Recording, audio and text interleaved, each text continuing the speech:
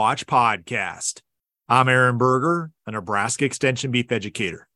For today's Beef Watch podcast, we're going to be discussing an article from the February issue of the Beef Watch newsletter titled Limit Feeding Cows Corn as an Alternative to Hay. To discuss this topic, I'm joined today by Erin Labry, who's a Nebraska Extension beef educator. Thanks for joining me today. Thanks for having me, Aaron. Well, Erin, as we look at the circumstances we're in right now, we've kind of had a recipe for what we hope to never see, a situation where we've had drought across much of the state, followed by a wet and cold start to the winter. This has resulted in many folks who had cows out on corn stalks or were planning to graze some native range, finding themselves needing to feed hay much earlier than planned. This is coupled with, obviously, low hay stocks for many producers. This is resulting in a scenario where people are looking at their hay inventory and looking at the time they need to get till spring and looking at alternatives to try to stretch limited hay resources. Walk through with us how limit feeding corn might be an option for them and how might they think about the logistics of making that work? Certainly. And along with that, Aaron, if we think about a lot of producers right now, those cows are likely in that late gestation, early lactation phase. And so that's where we know their energy requirements are highest. And so it can be kind of eye-opening, but if we try to look at what feeds we have available and look at them on a price per pound of energy basis, that can kind of help us determine where we can best utilize those feeds.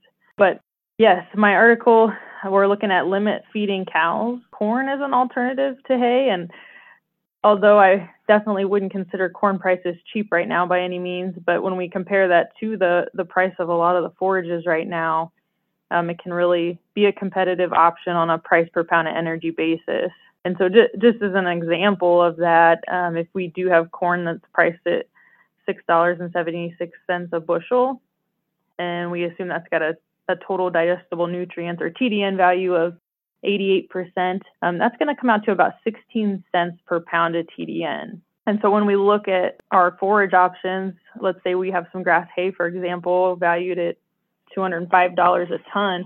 I mean, quality can really make a difference. If we've got a 50% TDN hay, that's going to come out to about 23 cents per pound of TDN versus, say, a higher quality hay at 60% TDN is going to be around 19 cents per pound of TDN. And so that, again, getting your hay tested so you really know what you have and what you're working with is important. But still, coming back to that point of the corn is still going to be your cheaper option on a price per pound of energy basis. When we feed corn, we really do need to limit feed that because we want to avoid putting too much condition on cows. And also keep in mind that it's relatively low in protein. So we need to provide some source of protein, such as a 30 to 40% protein supplement that's going to help meet that cow's protein requirements. And then also just including some forage in the diet to really help prevent any digestive upset.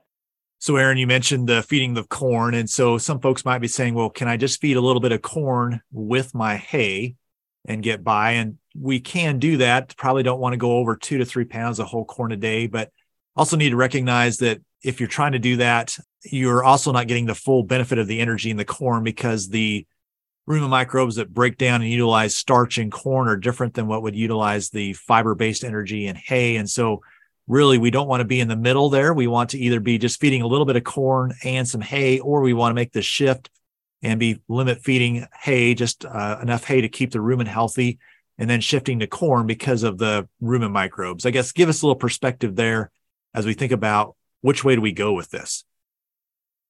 No, that's an excellent point, Aaron, because like you said, if we're feeding that just a 2 to 3 pounds or so in the forage-based diet, really that energy value is going to be a bit lower. A lot of times we'll value that at more around the 83% value for TDN. But if you make that full switch and feed that as like a limit-fed, higher grain-based diet, that's where we're going to get that full value, that 88% TDN out of that corn. One of the other things that's just pretty important is the opportunity to use ionophore like Monensin. That is labeled for feeding to cows. And so does a couple things there will help you with managing digestive upsets with the cows, but then also just the feed efficiency benefit we get from Monensin. Yes, I mean, that's certainly an option to consider, because most of these cows have been on a forage-based diet. And so, like you said, we're just trying to transition and get those microbes in the rumen adjusted to that new higher grain-based diet. And so we certainly want to take the steps to adjust those cows over a week to 10-day period, but keeping that or feeding that ionophore is another tool that will help with that as well. One other thing, just thinking about, you mentioned protein supplementation, and this is a scenario where we actually can utilize non-protein nitrogen as a protein source and help us out because we have the availability of the starch in the rumen, and just it's really a feedlot diet is what it is, but that's an option for us as we look at a protein supplement. Yes, it certainly is. You wouldn't be limited to just feeding a protein source such as distiller's grains. You could feed something like urea. Aaron, let's talk through a little bit the logistics of making this work and just thinking about what are some things people need to consider if they're, looking at this. It's a little different than just feeding hay. It certainly is. And I think a lot of that comes down to one point being that it is a limit-fed diet. And so you may see those cows acting hungry, even though that ration is built to meet their nutrient requirements. And so feeding them at the same time each day can help with that. If you are feeding in bunks, providing about 24 to 30 inches of bunk space can help. That way they all have access to that limit-fed diet.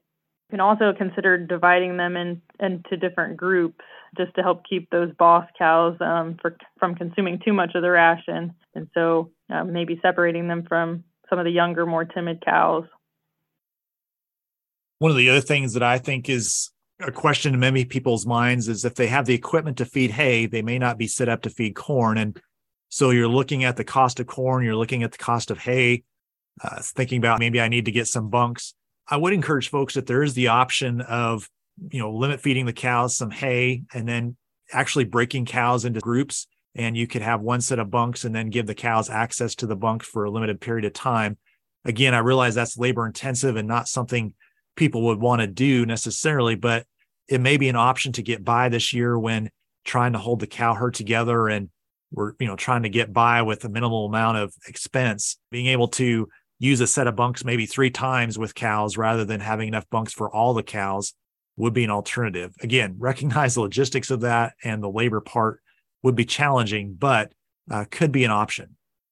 Definitely, because like you said, Aaron, it's really going to depend on each individual's operation and their setup, what they have to work with. But yeah, if you can limit access to hay, if you do have bunks available, just kind of getting creative with what resources you have. Aaron, anything else on this topic you think would be valuable for producers as they're considering the option of limit feeding corn? I just mentioned some resources or other tools we have available. The feed cost calculator is certainly a great tool to help you evaluate those feeds on a price per pound of nutrient basis. And that even takes into consideration beyond the purchase price, those costs involved with trucking or storage or feeding to really get at a cost per pound of nutrient consumed. We also have a lot of resources and research in the area of dry lighting cows. And so a lot of that involves feeding distillers or low quality forages. But I encourage you to check that out on our beef.unl.edu website as well. And just mention that if any producers need help evaluating their feeding options or putting together a ration, I certainly encourage you to reach out to your local beef educator or specialist because we're certainly willing to help with those. Aaron, thanks again for writing this article and your thoughts on how this might be applied in our current circumstances. Certainly. Thanks for having me, Aaron. Well, for more information on the topic that was discussed in today's Beef Watch podcast, I would encourage you to visit the beef.unl.edu website. At the website, you can find this article, as well as the additional resources that we discussed.